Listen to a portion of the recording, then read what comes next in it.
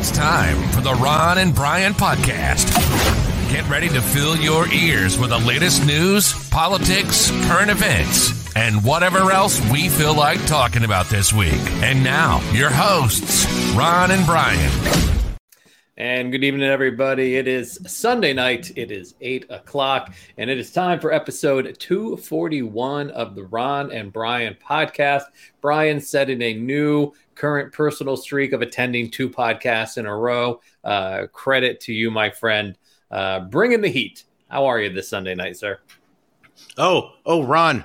I'm going to put my naysayers to shame this week. I'll save it for the my beef of the week. Okay, but I'm bringing it this week. Oh, I look forward to it. This is a great idea from Allie. We need Ron and Brian specific emojis. Let's get Matt working on that. He actually this week used about half the amount of cocaine that he normally does in a week. So I feel like he's headed in the right direction. It's called progress. Not everybody can handle cold turkey. Like you went cold turkey with your crystal methamphetamine addiction right in the early aughts. I mean, you were putting Walter White, to shame in terms of the amount of crystal meth that you personally were manufacturing and smoking. One day you just woke up, you'd hit rock bottom. You'd woken up in bed with 4 naked midgets. And you just said to yourself, you know what? Wiping the lube out of your between your butt cheeks, you just said, this is my rock bottom. I can't do this anymore. And you've never smoked crystal meth again. No. Matt, on the other hand, he does not have the willpower to just say, stop, I'm done. So we're hoping that he just gets slightly better every week. Now for you, I remember it was OxyContin. And you were the hillbilly heroin. You were hitting it pretty hard. And I remember we were at a Cinco de Mayo party with Rush Limbaugh, and Rush looked over at you and said, "Brian, you might want to slow it down a bit." And that's when I think it really dawned on you how bad your addiction had become. Well, I think it was the fact that it was having such a detrimental effect to my family. Yeah, when Rush says you have a problem, you have a problem. Exactly. Well, now we stick to just pure alcohol. That means it's time for Drink of the Week. Na zdrowie. Salud. Drink of the Week. Crunch it. Prost. Drink of the Week. Drink of the Week. Drink of the Week. Drink of the Week. Brian, what are you drinking this week, sir? Listen, you know how every week I like to come in with a brand new beer. I hate repeating beers. I absolutely despise doing it. We avoid it. However, this week we're going to make an exception to that rule. The kind folks over at Estrella, which is Spain's official beer, they were so happy with the review that I gave last week during our Drink of the Week segment. Sat there and they sent me a case of their Estrella Dam, which is it's their lager. Look at this beautiful. Ooh. Very nice. Very nice. So I am drinking once again this week, for those people that missed it last week. This is Estrella Dam, brewed following the original 1876 recipe using barley, malt, rice, hops, 100% natural ingredients. It's golden color, tones of amber, slight shades of green. It is bright, it is sparkling, and it is going in my belly. Estrella Dam coming in at 5.4 ABV. Once again, this is a repeat delicious beer. I know I'm going to like it as much as I did last week. Here I go. There you go. All the way from Spain. Memories of your expulsion from the U.S. But they're that delicious. Oh, it's so good. Ron. Yes. What are you drinking this week? So once again, tore into the Tavor box and pulled out a little something from the good people at Bear Bottle Brew Company out of San Francisco. This is their Lean Mean Tangerine Sour Ale. We're talking Cascade hops, Brian. We're talking blood orange juice. We're talking passion fruit juice. We're talking tangerine juice. and we're talking a little bit of vanilla bean. We are also talking 6% ABV. It's got a very nice orangish hue to it. If you remember last week, I had a sour. Sure. Was not a huge fan of it. I am hoping this is just tart. So I'm hoping this is not going to be like the experience I had last week, but let's go. Well, I know that you like your sours, but you don't love them to chew over. Oh, that's good. It's to your point, the perfect level of sour. It's a little bit tart. You get a little bit of a pucker, but you get, I'm going to put this one automatically in my top 5 sours of all time. Really? Walk me through. What are the flavor profiles that you're getting? I mean, I'm getting the tangerine. I'm getting the orange. Not getting as much of the passion fruit, but it's very smooth. Again, not too sour, just a little bit of tartness gives you a little bit of a pucker, not overly carbonated.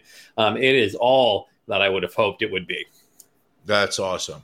Some questions out there. William Esquire asking, is the Ron and Brian title belt damaged or is it just bad lighting? It's just bad lighting. I'm still playing around. Eventually this will elevate itself higher than myself. But I felt like you guys couldn't get a good enough look at it last week. So I wanted to prop the title belt up even further this week. Guy Bannister back listening to the show again this week. That's awesome. Hey, Guy. He's been gone for a while.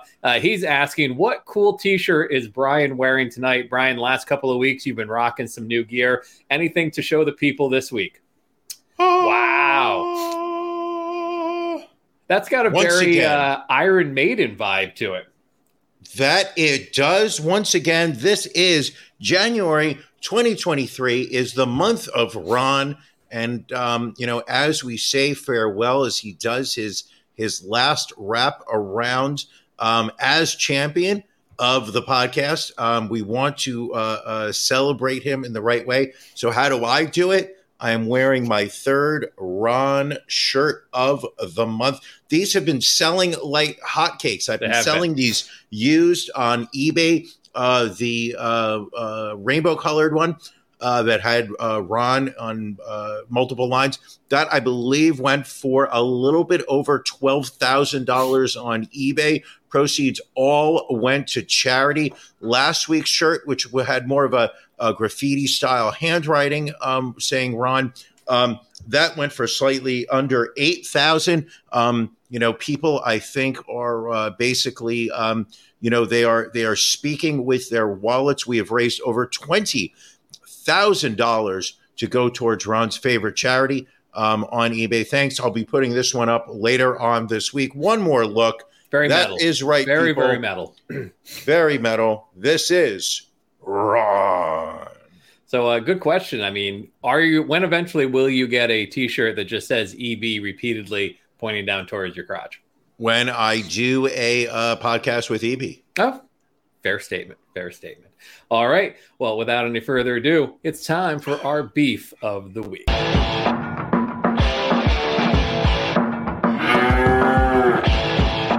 Ron and Brian's beef of the week.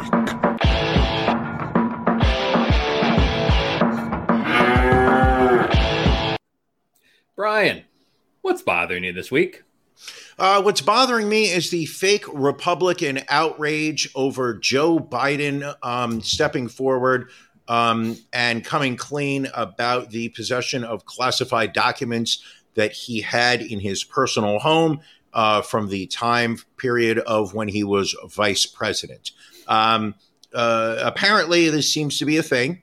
Apparently, presidents and vice presidents, because they are the level of importance within the country, are in possession of a lot of classified materials, bringing it home. Probably a practice that should be stopped immediately. But when Donald Trump left the White House back in January of 2021, almost instantly it was noted, correct? 2021, yeah, correct? You're right. The election was 20. I had to think about it. I felt very confident until I saw the look on your face when you gave me a quizzical look. And immediately I just went to, I screwed up. But almost immediately upon leaving, apparently there were some missing boxes over a period of a year and a half, I guess it was. negotiations between the Library of Congress and the National Archives and Trump's lawyers, basically back and forth, denial of any possession of classified materials. Finally, there was the raid on Mar-a-Lago, at which point Donald Trump threw a fit saying, these are my documents, give them back. These are absolutely nothing to see here. And the Republican Party said absolutely nothing. Earlier this week, Joe Biden's representative stepped forward and said, as they were cleaning out his Delaware home, there was a box in the garage that apparently had 6 classified documents. He wanted to step forward and surrender them back to the National Archives. And now you've got the Republicans stepping forward, demanding a congressional investigation, which we know, as they are now in control of the House of Representatives, are these investigations will take place, and they will be dramatically a waste of time. And I guess the question is, should we even bother with the process of classifying documents? Because it doesn't seem like the government can hold on to documents. I feel like the enemy ends up with these documents. They end up in people's homes, whether it's Trump, whether it's Biden. And I feel like that's not the only home. Like, I feel like if you went through Bush, Obama, all of them, you would find documents that, and it sounds like, I mean, in Biden's case, it sounds like an intern just kind of boxed up his desk at the end of his vice presidential term, and Biden just threw it in a garage and never looked at it again. Sure. But I think the greater contrast between this case and the one with Trump was that Biden is surrendering these documents, oh, sure. whereas Trump went to incredible legal means to keep the documents, and also is just the fact of no, I think that really was my point. I mean, I think it's been implied that Trump even used them as a selling point to come to Mar-a-Lago, like, hey, come to Mar-a-Lago, donate to my campaign and get to see top secret nuclear documents. Well, I thought that they were come to Mar-a-Lago, give money to my campaign, and I'll show you topless photos of Melania. I mean, everybody has those already. Yeah, but do you think Trump knows that? That's true. Good point. Valid point. As always, valid point. It's probably not even pictures of Melania. It's probably pictures of some just, a miscellaneous Czechoslovakian woman. Ron. Yes, sir. What's bothering you? What's bothering me this week, and I've kind of complained about this before, is Facebook Marketplace. But again, more this week, the people who try to buy things from you on Facebook Marketplace, we're trying to get rid of some of the clutter around the house. Obviously, I want the title belt to be able to kind of take center stage in our living room. So we got to sell some things off. So 2 things happened this week. One was I had an item that has been listed for a week or so now, and people will message and be like, hey, is this still available? And I would say, yes, it's still available. Let me know if you want to come pick it up. And then hear nothing additional from them. And then I had another item where it had been up for a couple of weeks, and this woman messaged me and was like, hey, is this still available? I'm interested. And I happened to be at my computer when she messaged, so I wrote right back. I said, it's available. I'm working from home the rest of this week, so let me know if you'd like to arrange a pickup. To which she responded, no thanks, I'm not interested right now. Well, then why the fuck did you just message me to ask me if it was still available? I'm painfully confused by that. Right. As was I. Like, you literally started a conversation with me to find out if an item was available, and now you're like, well, I'm not interested right now. So strange. It's society, Brian. I mean, question. Yes. Is there any way that I can search on Facebook Marketplace for some of these items that you're selling? Possibly. I'm not sure. Well, looks like Brian's got some activities to keep on for the next couple days. I mean, I have some. I only have one item left for sale at the moment. So, I mean, if you want to see if I have it available, we can definitely talk dollars and cents. I wouldn't normally ship this item, but for you, quite possibly. Is it by any chance a podcast wrestling belt? It is not. Just a clock, Brian. Just a wall clock right now. A wall clock? Is it? It's not the wall clock I got you for Christmas 2 years ago. No, I would never get rid of that. Sure hope not. With the big Brian head and your arms with little arms. No, that I keep in my office. That, all right. Not this office. Like I couldn't show you here in this office. It's in my my other secondary office. Oh, sure. Of course. So let me ask you, like, if how do you often, are you selling these, or are you just simply trying to get rid of them? No, if we were trying to get rid of them, we do have like a pay it forward page that we list stuff on, and we usually just do like a porch pickup where we leave it out front. This is stuff that we feel has a little bit of value, and we try and get some money for it. Interesting. Okay. Yeah. I mean, unfortunately, I was able to get rid of 2 items today, so I can't complain 100%. But what did you sell? I got rid of an entryway console and a radiator cover.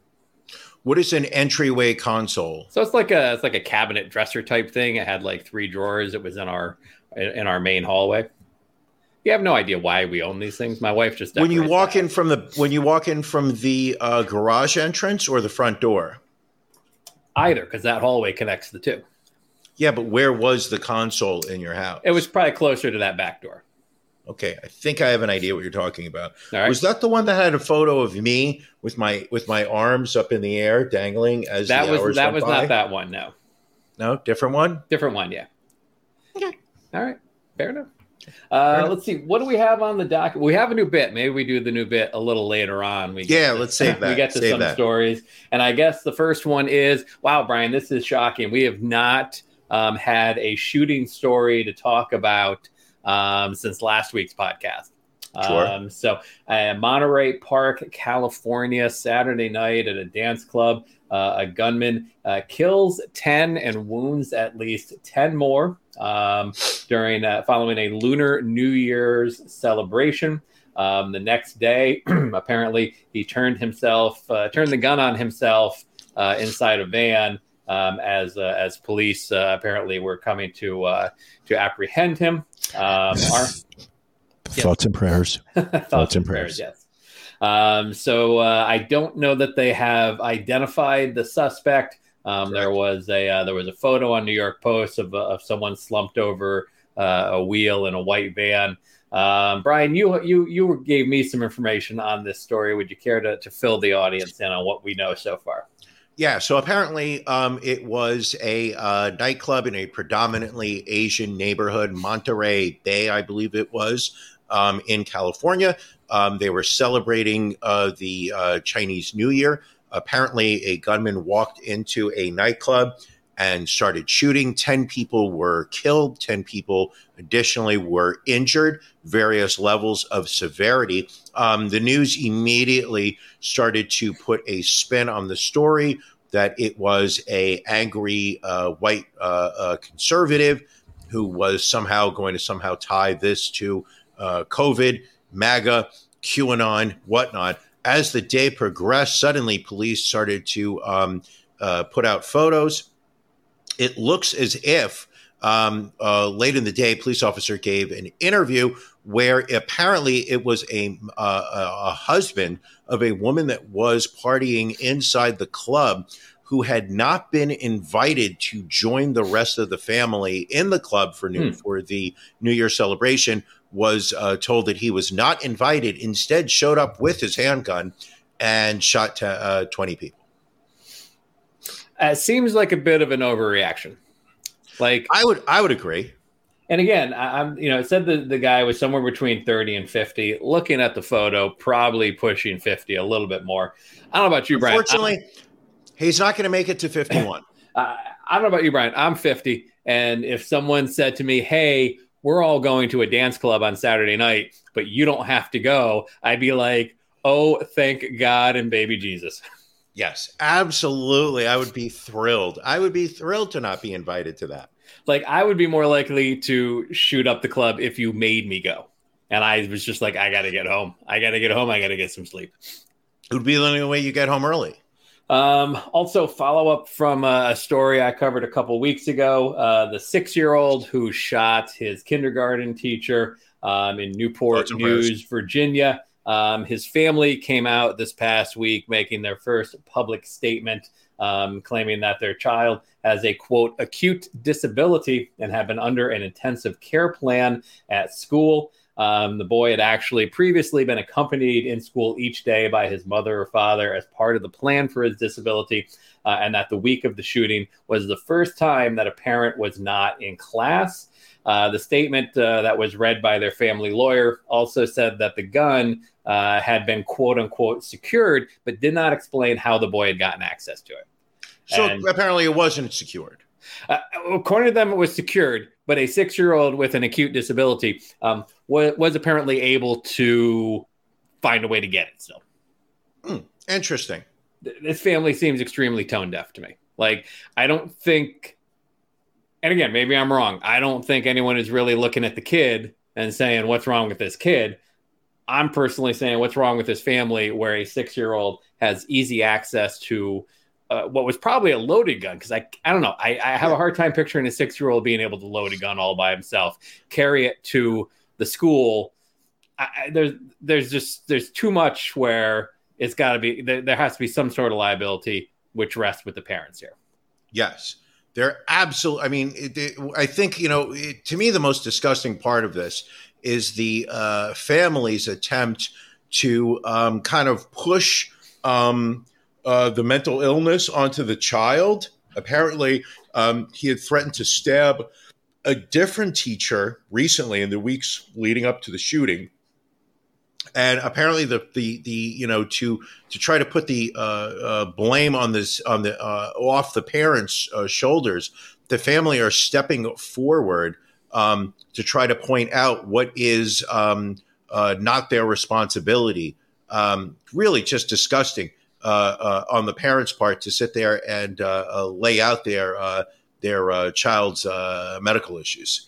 And what's also interesting, and this has come out since, is that apparently the school, Rich Neck Elementary, had received a tip that the child might have a video, or she might have a gun, and an employee searched the boy's backpack, did not find a weapon at that time. But then at 2:00, the boy held up the handgun in his first grade classroom and fired one shot at his teacher.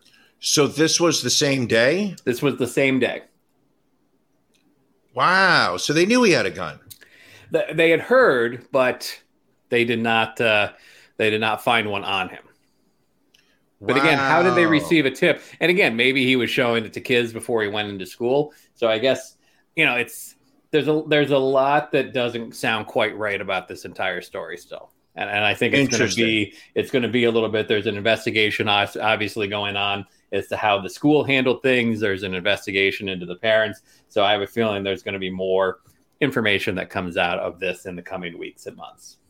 Speaking of which, Janelle's saying that we should show the video that Ali posted in the chat. I'm not showing any. Oh, wait, hold on. Is this it? Is this in the private chat that you sent me? I copied and pasted it into the private chat, Ron, just to ensure that we don't show anything that is not violating YouTube community guidelines. If you could just preview it for a moment. One of the things that we like to keep this show live. This is live as you're watching it, but we do have some safeguards in place to ensure that nothing crazy is going to be shown. One thing that's happened recently, we'll never forget the time when Ron decided to play some. What's that? That wasn't Too Short. Whose rap song were you playing? Sir Mix-a-Lot. That was it. You were playing Sir Mix-a-Lot, and the whole show just got booted off of YouTube. Yes. All right, what are we looking at here? So this is on Instagram, someone wondering how a 6-year-old thinks of using a gun, conceals, and then successfully shoots a teacher. We've got a video of a kid. Rack it. Dump it. Magazine. Oh, so this child's been brainwashed by his family. Dump it. Slow down. Dump it. Clear it. 1, 2, 3. In the holster.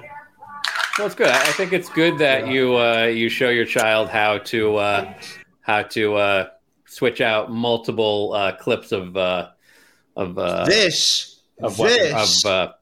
bullets. This in America is being rewarded with a pat on the back of good parenting, and we're going to focus on drag queens reading books to children, and somehow that is the scourge that needs to be kicked out of this country. Yeah, well, I think our priorities are Biden's documents in his garage, drag queens, critical race theory. These are all the alleged problems while we avoid issues with mental health and shootings and a failing power grid and just a few other 100 things. Ugh, what a shame. Keeping in the crime area of our stories, Brian Walshe has been arrested for allegedly killing his wife, Anna Walshe, out in, is that Boston area, I think? Yeah, right outside of Boston, I believe. So this week, as part of bringing him in front of the judge to see if he would be held without bail, they provided a timeline of Google searches, which apparently Brian allegedly made on his son's iPad, starting with December 27th. He searches apparently for what's the best state to divorce for a man. So that's December 27th. On January 1st, Brian and Anna went to bed around 1 or 1:30 after celebrating the new year with a friend. In an affidavit, he told police that Anna left early that morning for her job in Washington, D.C., but there is no evidence she left the home. So then later that morning on January 1st, he does the following searches. 4:55 a.m. How long before a body starts to smell? 4:58. Wow. 4:58. How to stop a body from decomposing? 5:47 a.m. 10 ways to dispose of a dead body if you really need to. 6:25 a.m. How long for someone to be missing to inherit? 6:34 a.m. Can you throw away body parts? So apparently that he read that article for a while because he doesn't search again until 9:29. Yeah. What does formaldehyde do? Then at 9:34, how long does DNA last? Then at 9:59 a.m., can identification be made on partial remains? Goes quiet for a couple hours. So then he comes back at 11:34 a.m. Dismemberment and the best ways to dispose of a body. 11:44 a.m. How to clean blood from a wooden floor. 11:56 a.m. Luminol to detect blood. 1:08 p.m. What happens when you put body parts in ammonia? And then 1:21 p.m. Is it better to put crime scene clothes away or wash them? So then, Brian. Wait a second. These are all his Google searches in one evening? Just from the morning to the afternoon of January 1st. Then on January 2nd, he travels to a Home Depot and pays $450 in cash for supplies, including mops, a bucket, goggles, tarps, a hatchet, and baking soda. At 12:45 p.m., he searches hacksaw, best tool to dismember. 1:10 p.m., can you be charged with murder without a body? And then 1:14 p.m., can you identify a body with broken teeth?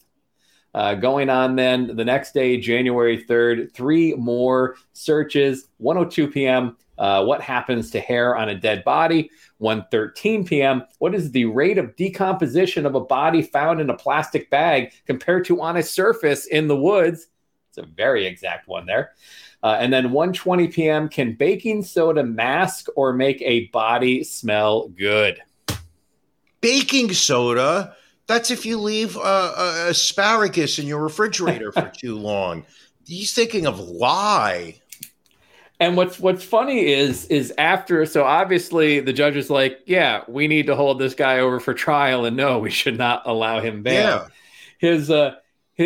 His lawyers had to release a statement, obviously defending him, but to the point of, well, we don't want to say anything right now, but I'm sure when his day in court comes, we'll be able to put all of this into the proper context. It's like, I'm sorry, your guy's out buying hacksaws and goggles and asking, how one kill, how one bury body. Now, do you think they got that from his ISP? Do they think he was just doing from his Google account? Like, how were they able to see his internet searches so quickly? So, well, when they executed the search warrant on his house, they took all the computers in the house, so that included his son's iPad, which again is apparently the device he used to do these searches. Smart. I'll use my son's iPad, then I can pin the murder on him. Do you think he was using incognito mode? You know what? I think, this is, I think, a missed opportunity for Duck Duck Goose to really run an ad campaign and say, listen, this guy killed his wife and used Google. He could have been in the clear if he used Duck Duck Goose.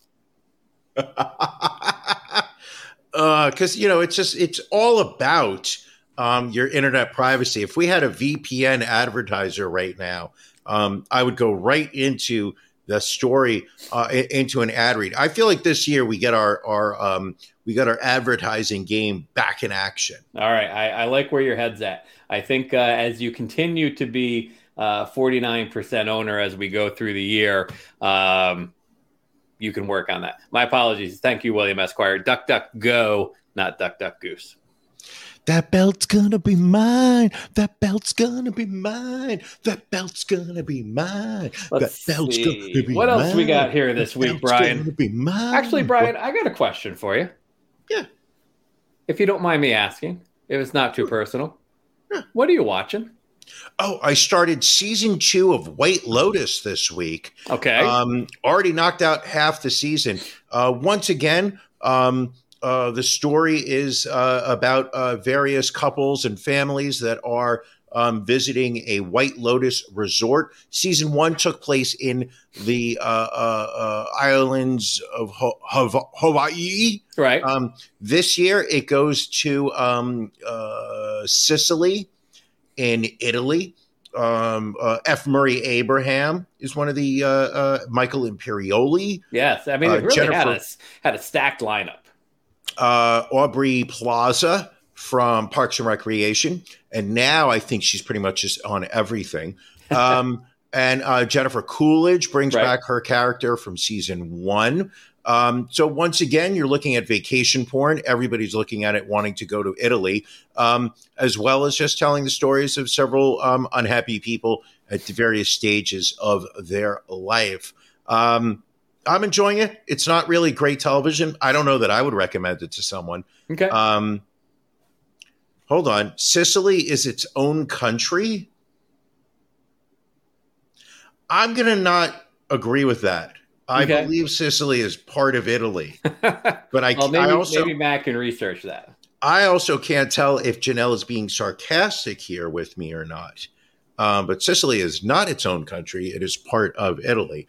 I am 1/4 of Sicilian, so I believe if anyone's going to be speaking on that, it shall be I. Ron, yes. What are you watching? I watched, what did I watch this week? I watched a new documentary on Netflix called The Pez Outlaw. It is about a gentleman who in the 90s started to make trips to Europe to get Pez dispensers direct from Pez Europe that weren't being distributed in the U.S. to sell them to collectors in the U.S. It goes into like this Pez collector background. It was, and I see the look on your face. It was an extremely interesting documentary. Like there is this collecting subculture that this gentleman was able to take advantage of, and he became the sworn enemy of the head of Pez USA, apparently, who is also referred to as the Pesident in Pez circles. No. You are not going to get away with the President. It's the documentary, Brian. It's not me.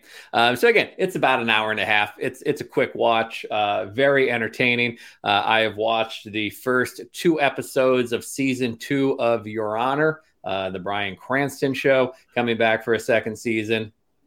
How was that? I missed season 1 and I saw a preview when season 2 was coming out and I was like, I forgot about that show. Yes. It's a little slow going. So it's I think it probably jumps ahead about a year from when season 1 ends.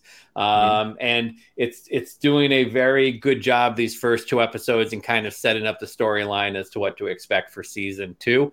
Again, it's a little slow, so I hope it does start to pick up in the next episode. But as always, Bryan Cranston is fantastic. It's a great supporting cast. And I also watched the first episode of The Last of Us, new show on HBO Max based on the video game of the same name. There's a video game, The Last of Us? Yes.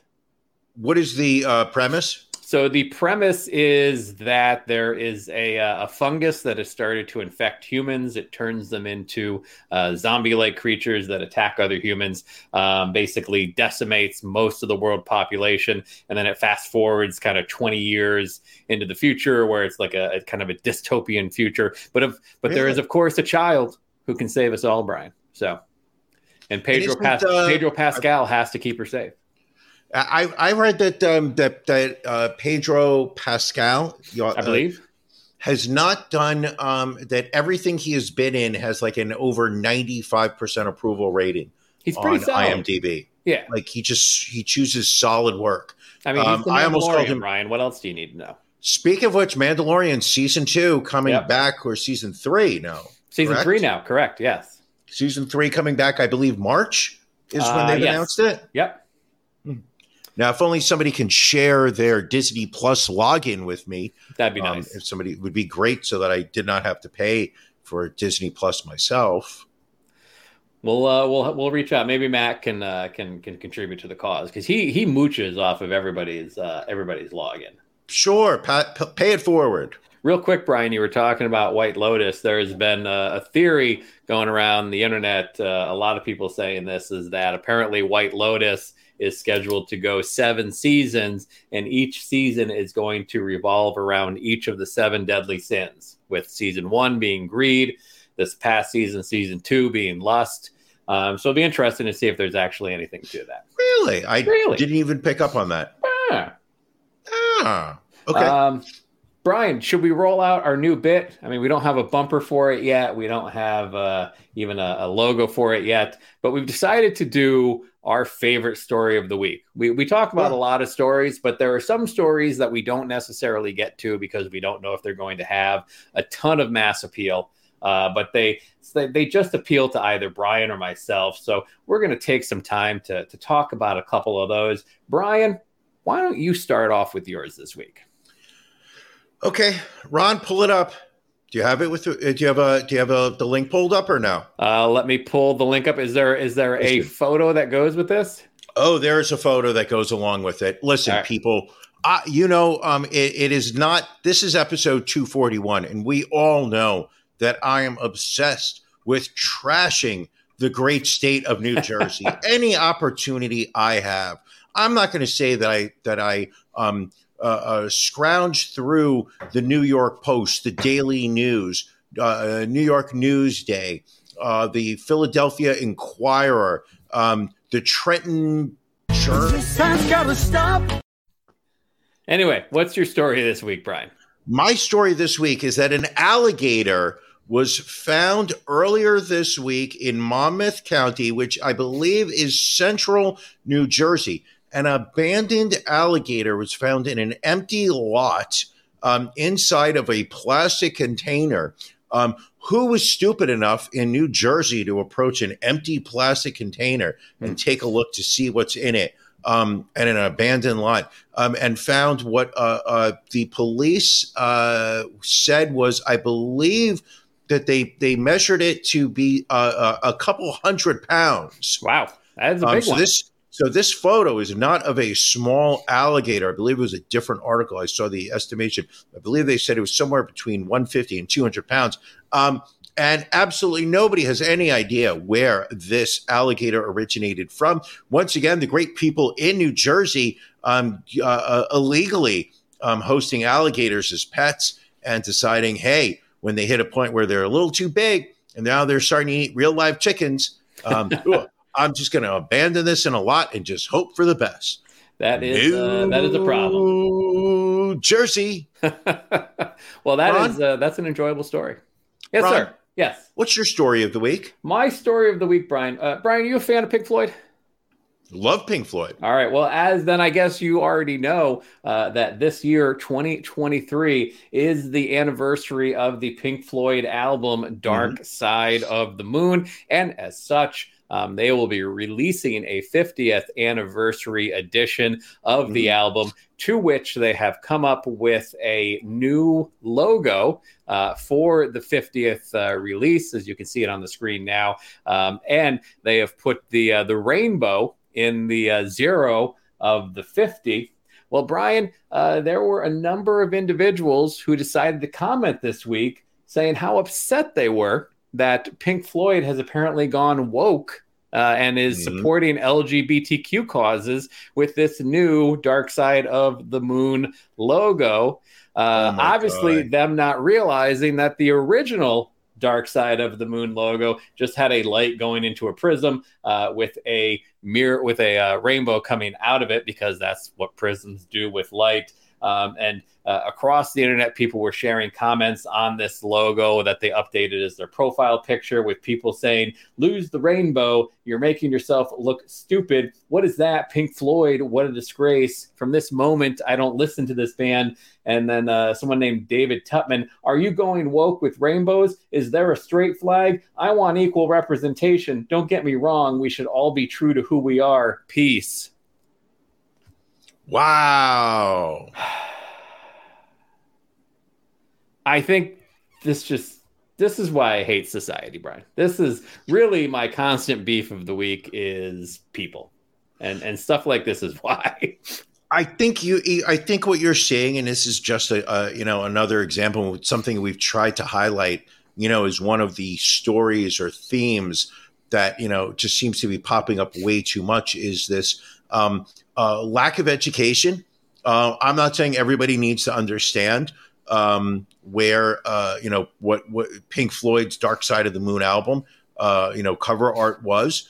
But it's the fact that we now live in this knee-jerk reaction world where we automatically perceive what we want, and we are so confident that it's our place to just start blasting away, rather than sitting there and saying, "Let me do some research, let me look into this." Right. And here, Alec, good point. Good point right here. It's something that the crowd yelling sheeple and snowflakes will look for any reason to get upset. Who are the sheep? Who are the sheeple? I think my favorite response I saw to all this was someone that said, when Pink Floyd said we don't need no education, they weren't suggesting that was a way of life, people. That's solid. That is a solid burn. So that's my story of the week, Brian. All right. I like that. Yeah, we do need a bumper for that. And something different. I mean, if that would have been appropriate to have the Pink Floyd beats from NFL locks of the week and stuff. Like if we had some sort of intro, like a song.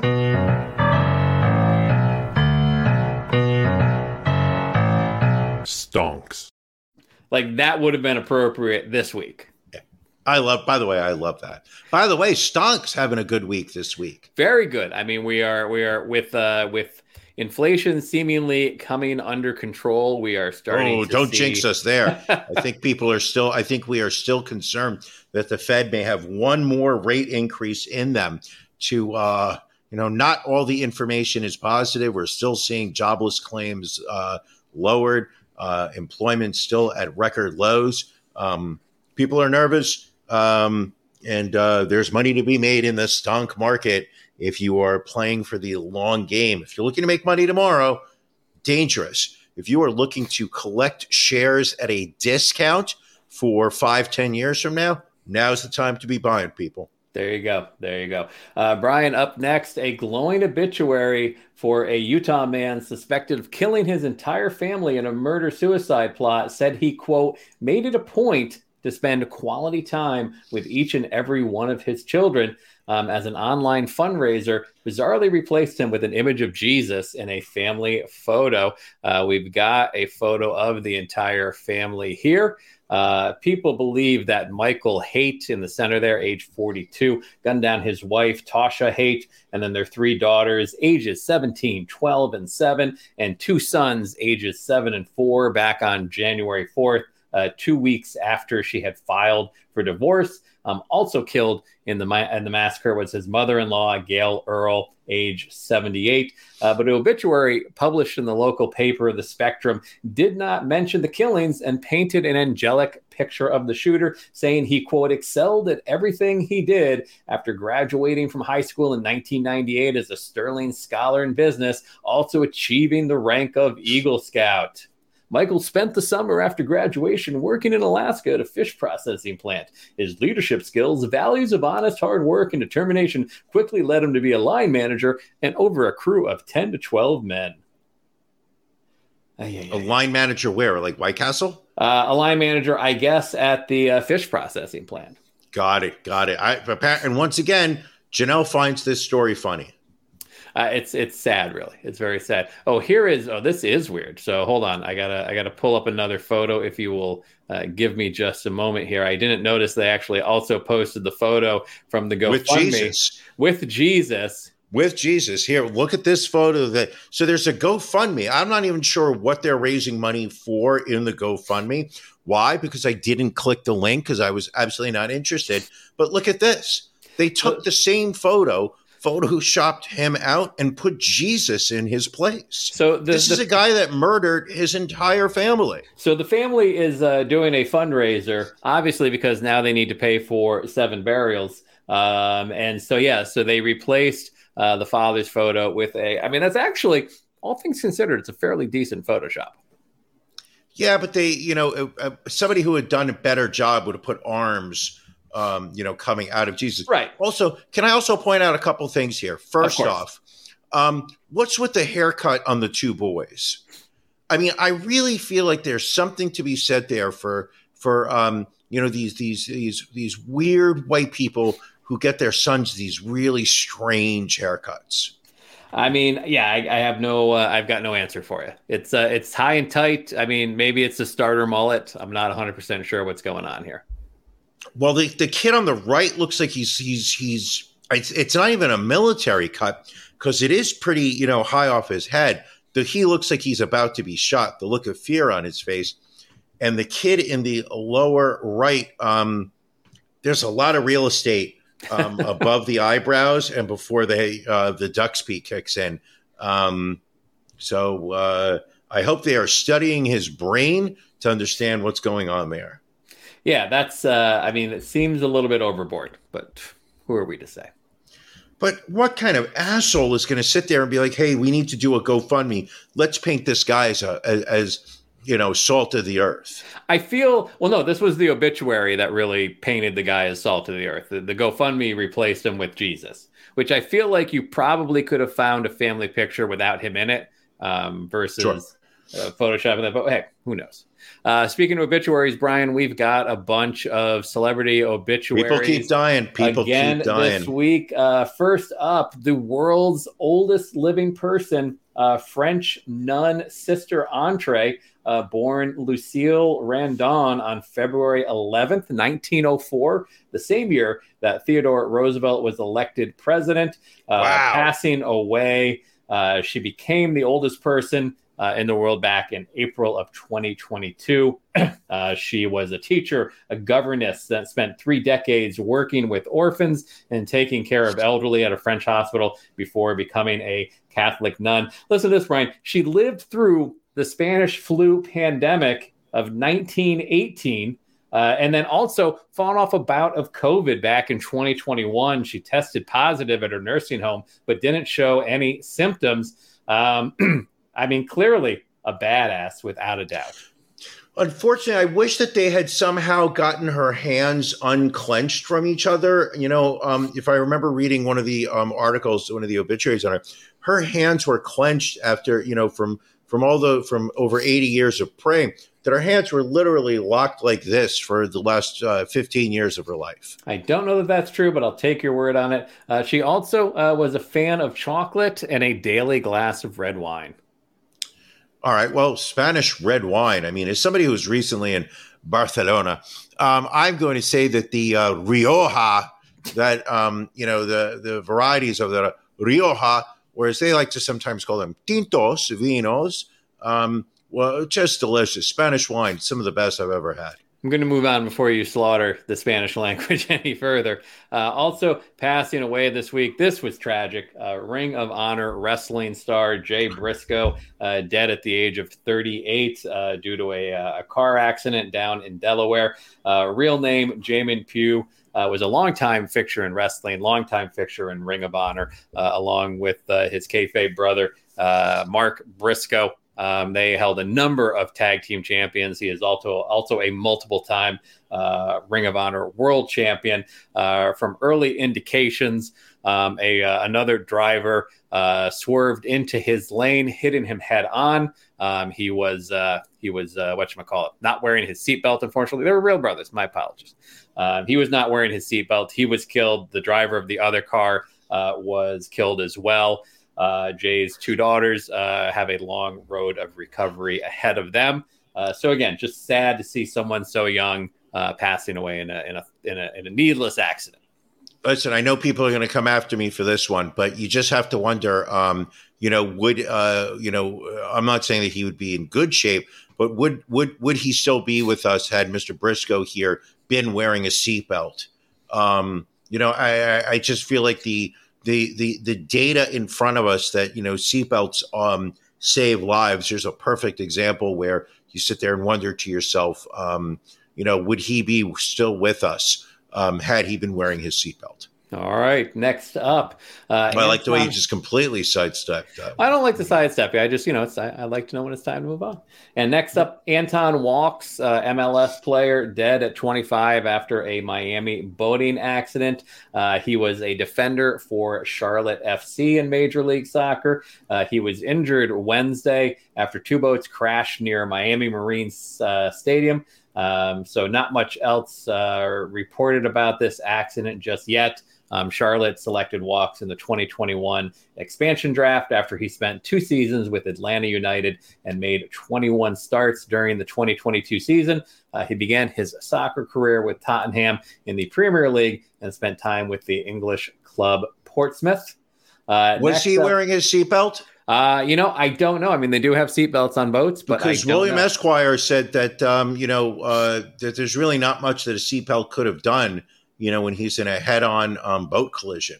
So William Esquire coming out there with the comments about seatbelts. I mean, Brian, William has always been very anti-seatbelt. I've never seen a man hate a piece of fabric more than you hating the fact that I have this title belt sitting here on my shoulder. Well, when he got the "Don't Tread on Me" forehead tattoo 2 years back, right. The man is a walking advertisement for libertarians. There you go. Small government. The government shouldn't be able to tell me what to do with my body. Just anti-seatbelt as much as the next guy. Next up, Philadelphia radio legend Jerry Blavat. The Crypt Keeper. Passing away at the age of 82, starting his career in entertainment as a dancer on Bandstand at age 13. By the time he was 20, he began hosting his own radio show, and then along the way took on several nicknames such as the Boss with the Hot Sauce and the Geeter with the Heater, which that one is a nickname that I still don't 100% understand. I don't know what a Geeter is. With the heater? Yeah, I still don't know what that is. He was inducted into Philadelphia Music Alliance's Hall of Fame in 93, and in 98 became part of the Rock and Roll Hall of Fame's Museum of Radio and Records. He coined the phrase, "Keep on rocking, because you only rock once." I've never heard that phrase. All right, well. And obviously, biggest loss this week in the music world, legend David Crosby, solo artist, member of Crosby, Stills, and Nash, passing away at the age of 81 after an extended illness. He was also a member of the Byrds. I forgot about his time in that band there. Really? Cause of death not yet revealed. He hadn't been very healthy. I mean, I'm not sure. Did anybody have him in the death pool? Because I know you had him for the previous 2 years in 2021 and 2022. I don't have the numbers in front of me right now, Ron. I understand. If we can ask Matt to pull them up to see, did anybody have David Crosby in the 2023? So I did take David Crosby off my death pool this year. Brian, that's of course, gotta hurt. Had him. Dom had him, and then both of our Williams, William Esquire and William B, both had David Crosby. So now we currently have a first place tie in our death poll with 19 points. My audio just cut out. Is there any way you can repeat that? Because after you said that you left them off, it sounded like you then started to announce the people who did have him. That was when my audio caught. Is there any way you can just, we'll edit this out in post. Sure. Can we just go back and starting with the I took him off my and then continue? As often happens, sometimes a blind squirrel finds a nut. A broken clock is right 2 times a day, and Brian sometimes will pick someone who actually dies in his death pool. Woo! Woo! That's right, baby. 19 points. Starting off the year strong. Ron, how many points do you have? At the moment, I do not have any points, but I'm hanging my hat on my Pooh Shiesty pick, which I feel is going to pay off before the end of the year. Well, apparently he's taken a couple trains recently, Pooh Shiesty. Is that correct? Allegedly? He's had a rough time in prison so far. Hold on, let's see here. Allie just sent a little thing about where the Geeter with the heater moniker came from. We've got a chat here right now. There's, she's all over the place with her chats. I'm reading this. I get what the guy's trying to say. I guess it's just a nickname he came up with for himself. So, but anyway, kind of like how you came up with the champ. This belt was your idea, if I recall. You reached out to me one time and said, "Hey, Ron, wouldn't it be awesome if we had a title belt for the 51% ownership?" And I was like, "Listen, I'm trying to be humble about this whole thing, but if you want me to be the champ, then I will be the champ. You have created the champ persona, and you just have issue dealing with that now." I'm sorry. Does anybody actually believe that it would be my idea to put together a 51% owner belt for the podcast? There's no way, Ron. That was all your idea. I get it. It would be tough for people to believe that you contributed an idea to the podcast, but this was you, my friend. All right. Okay. Let's see what other stories. That belt will be mine. Let's see. We've got some weird news this week. The first one coming out of India. There was a weekend festival in the island state of Gujarat. It's the annual Uttarayan festival, where revelers are known to engage in kite fights in which competitors aim to sever the kite strings of other opponents. These kite strings are often coated with glass powder or even lined with metal, making them razor sharp. Well, apparently, they were a little too sharp because 3 children and 3 adults were killed when their throats were slit by the kite strings. Another 176 participants were injured after suffering cuts and falls with flying kites. This is my story of the week. Wow. These kites were intentionally treated. The strings were intentionally treated to be able to be sharper.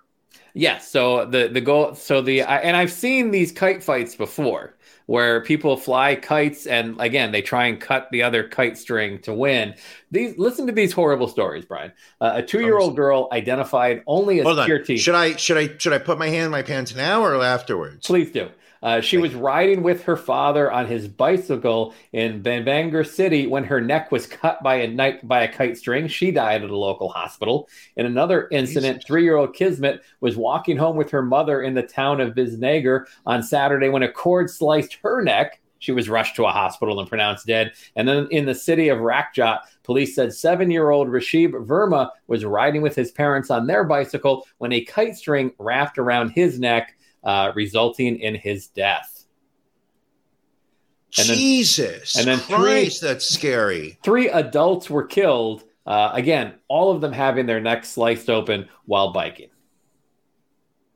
So it sounds like biking is really the dangerous activity here. It would appear that way. And then breaking down the other injuries, 130 people suffered lacerations and 46 people were hurt in falls from rooftops and terraces while flying kites. Wow, this takes the phrase "go fly a kite" really, to all new heights. Let's see, what else do we have here? Oh, we've got the Ron Jeremy story, which seems to have been going on for many, many years. Ron Jeremy has been facing a sexual assault trial. He's been indicted previously on more than 30 sexual assault charges. He has been declared unfit for trial because of, quote, severe dementia. A lot of people now very upset that he will apparently never see his day in court. You hate to see that. Yes. In 2020, Ron Jeremy, legal name Ronald Jeremy Hyatt, he was charged with multiple counts, including forcible rape, forcible penetration with a foreign object, sexual battery, and forcible oral copulation. They should have just put the tip in. 4 women initially came forward with rape allegations. In the months that followed, dozens more women came forth with allegations that Jeremy abused them at parties, on film sets, and at adult industry conventions. Oh, he sounds like a scumbag. Yeah, very much so. And again, looking at him, you're not that surprised. Oh, Brian, look at you go, sir. You've got Ron Jeremy on your 2023 list. I think that's got a lot of potential. Brush off my shoulder. This is the year of Brian, Ron. I'm 19 points ahead of you on the death pool. I've got Ron Jeremy dementia. We know where dementia goes.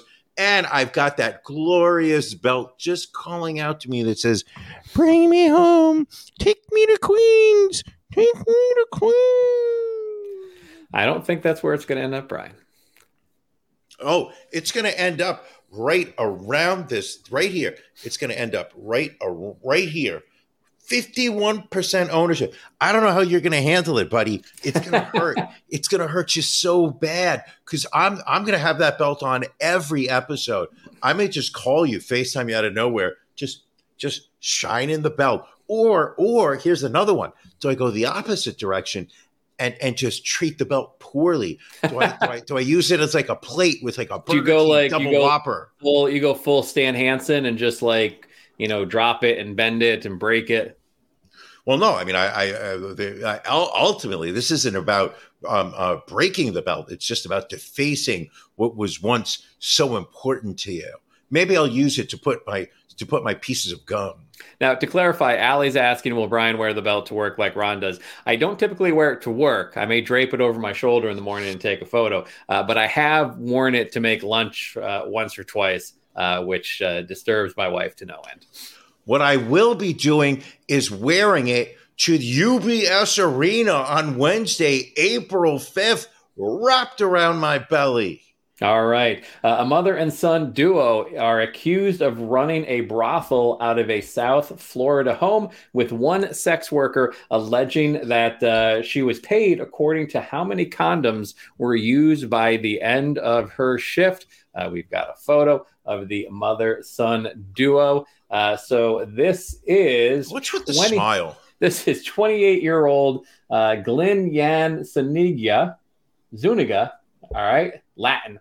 Well, that's quite a name. Let me try that again. Can I? That's Glenn Yan Zuniga, Latin, and his 52-year-old mother, Amparo Latin Barillas, were allegedly running the brothel. The mother was reportedly in charge of working the door and accepting cash payments. A sex worker found by the detectives at the brothel accused Barillas of telling her she had to work 3 days a week, in which she was paid $25 for each customer. She reportedly said she averaged between 8 and 10 customers each day. And that is why I could never be with a prostitute. Why is that? That's the reason? Idea? Yeah. No. That's the reason. is the fact that if I come in at around 2:00 in the afternoon, on my lunch break, is the fact that she's probably already had sex with 4 different guys, and that she's got another 4 later on after me. It's just the germs issue. I could never do it. Gotcha. Now, what's interesting is they apparently paid $50 per sex act. So for the amount of money that you once spent at a strip club, you could have had 18 sex acts at this brothel. That is some interesting math right there. Take a sip of your beer, Brian. I think, well, before we leave, obviously we have to let everybody know that if you want to spend more time with Ron and Brian, and why wouldn't you? Every Sunday night at 9:30, for the most part, we hold After Dark, which is exclusive for our Patreon subscribers at the bronze level or higher. That's just $10 a month or more. So if you would like to join the After Dark fun, go to ronandbrianpodcast.com, go in the upper right-hand corner, click Become a Patron. And like I said, $5 a month, you get into the game, you get the audio and the video the day after. But if you really want to have fun and watch it live, the $10 level gets you there. And then at the end of every month, in fact, next Sunday, we're already at another pajama party again. We invite all of our Patreon subscribers to join us on the show. We don't have a Can You Beat Ron? We're doing that every other month now, correct? I believe so. At one point we're doing them every month, but the games were taking up the whole show. And what we were really missing out was that community experience of just chatting about issues and stories and what was going on with everyone's lives. So I think we said we're going to be doing it in 23 every other month. A Can You Beat Ron? But every month a pajama party where we invite our patrons at the bronze or higher level to join us on the show. There you go. And of course, in the coming weeks, we will be settling the Super Bowl bet to decide the coveted 51% ownership title belt. Next week, we've got the AFC Championship matchup already lined up. We've got the Cincinnati Bengals going to Kansas City to take on the Chiefs. The NFC Championship game will be in Philadelphia. It'll be the Eagles against either the Cowboys or the Niners. Right now, Niners only up by 4 points with 11 minutes left in the fourth quarter. That's the line is 4, so that's not good. Ron, I did want to point out to you, I thought that I had read that Kansas City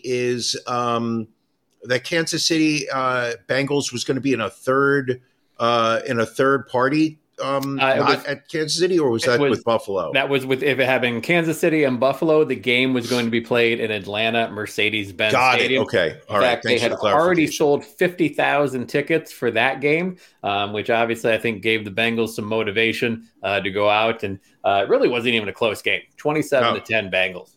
Ridiculous. Absolutely. Once again, Buffalo, even at their home court. Home field. Yeah, that works better. Just doesn't show up. Buffalo, people still try to say they're the only New York football team around nowadays, with the Jets and Giants playing in New Jersey, the disgusting state of New Jersey. Nice. However, I'm just going to say Buffalo didn't even show up to play today. Cincinnati, congratulations. I hope you lose. But let's go 49ers. Brian's got a bet on them today. Giants got embarrassed last night, though. 38-7. Speaking of which, as a Philly resident, I know Allie's head just exploded because she's screaming at her computer right now. He lives in the suburbs. He's not in Philly. Were there any stories about outlandish Lincoln Financial fans' behavior? It was surprisingly calm. And for those of you who weren't aware, Eagles fans love their tailgating, but some of the lots only open at certain times based on game time. So some of the lots were going to open at 1 p.m. yesterday. Some were going to open at 4 p.m. Until people realized that our indoor lacrosse team moved their game to 1 o'clock from the evening to not conflict with the Eagles game, which meant that the lots for the Wings game opened at 8 a.m. So once that happened, Eagles fans realized all they needed to do was buy tickets for that Wings game, and they could get into the same lots that they could park in later on for the football game. So there were a ton of people tailgating from 8 a.m. up until that 8:15 game time. Ron, do you realize how many people I would shoot in a mass shooting just so that I could not show up to a tailgate at 12 hours before a game? I tailgated with a buddy of mine once for an Eagles game, and that was enough. It was miserable. It was absolutely miserable. It was a 1:00 game, and sure. he's like, all right, so we got to get down there at 7 a.m. of course. And I'm like, what the fuck you mean, of course? It was raining and sleeting. Yeah. I mean, this was the old vet stadium. So, I mean, everything was open to the elements. We were in the 600 level. It was the game that Michael Irvin got his career-ending neck injury. I mean, it was just a brutal day, without a doubt. I saw a baseball game at that park in the summer. I think I was also sitting in the 600s out by center field. Yeah, it was an unforgiving stadium, without a doubt. All right, Brian. Let's wrap this up. Let's get ready for After Dark. Thanks to much everybody. Like those prostitutes were telling their clients with the used condoms, wrap it up. One more inappropriate comment before we go. Brian, I love you, my friend. Ron, I love you more. I look forward to doing this show every week with you. I love everybody watching this right now. Listen, people, if you are listening to this audio version or you are streaming it on Facebook or Twitch, do us a favor. Go to our YouTube channel. I'm not even saying you have to watch it on YouTube. Give us a follow. Subscribe to our channel, Ron and Brian Podcast. Right now, our numbers are, in the low thousands. We want to get those numbers up a little bit. So if you have not subscribed to our YouTube channel, please subscribe. Right now, we're really using it as a repository for all of our podcast episodes. One of the things John and I have talked about is putting out some exclusive content on YouTube. We're close to being able to monetize. We're not quite there yet. We need your help. Go to our YouTube channel, subscribe, go to Patreon, help us out. Little as $5, $10 a month. Whatever you're willing to. Obviously, if you want to give us $1,000 a month, we'll take it. We would appreciate it. But we're not putting pressure on you. Love you guys. All right. Thank you all for joining us. We will catch you again next week. Thank you for joining us on the Ron and Brian Podcast. We're live each week on YouTube, Facebook, and Twitch. You can find prior episodes, links to our social media, and everything else Ron and Brian at ronandbrianpodcast.com. See you again next week.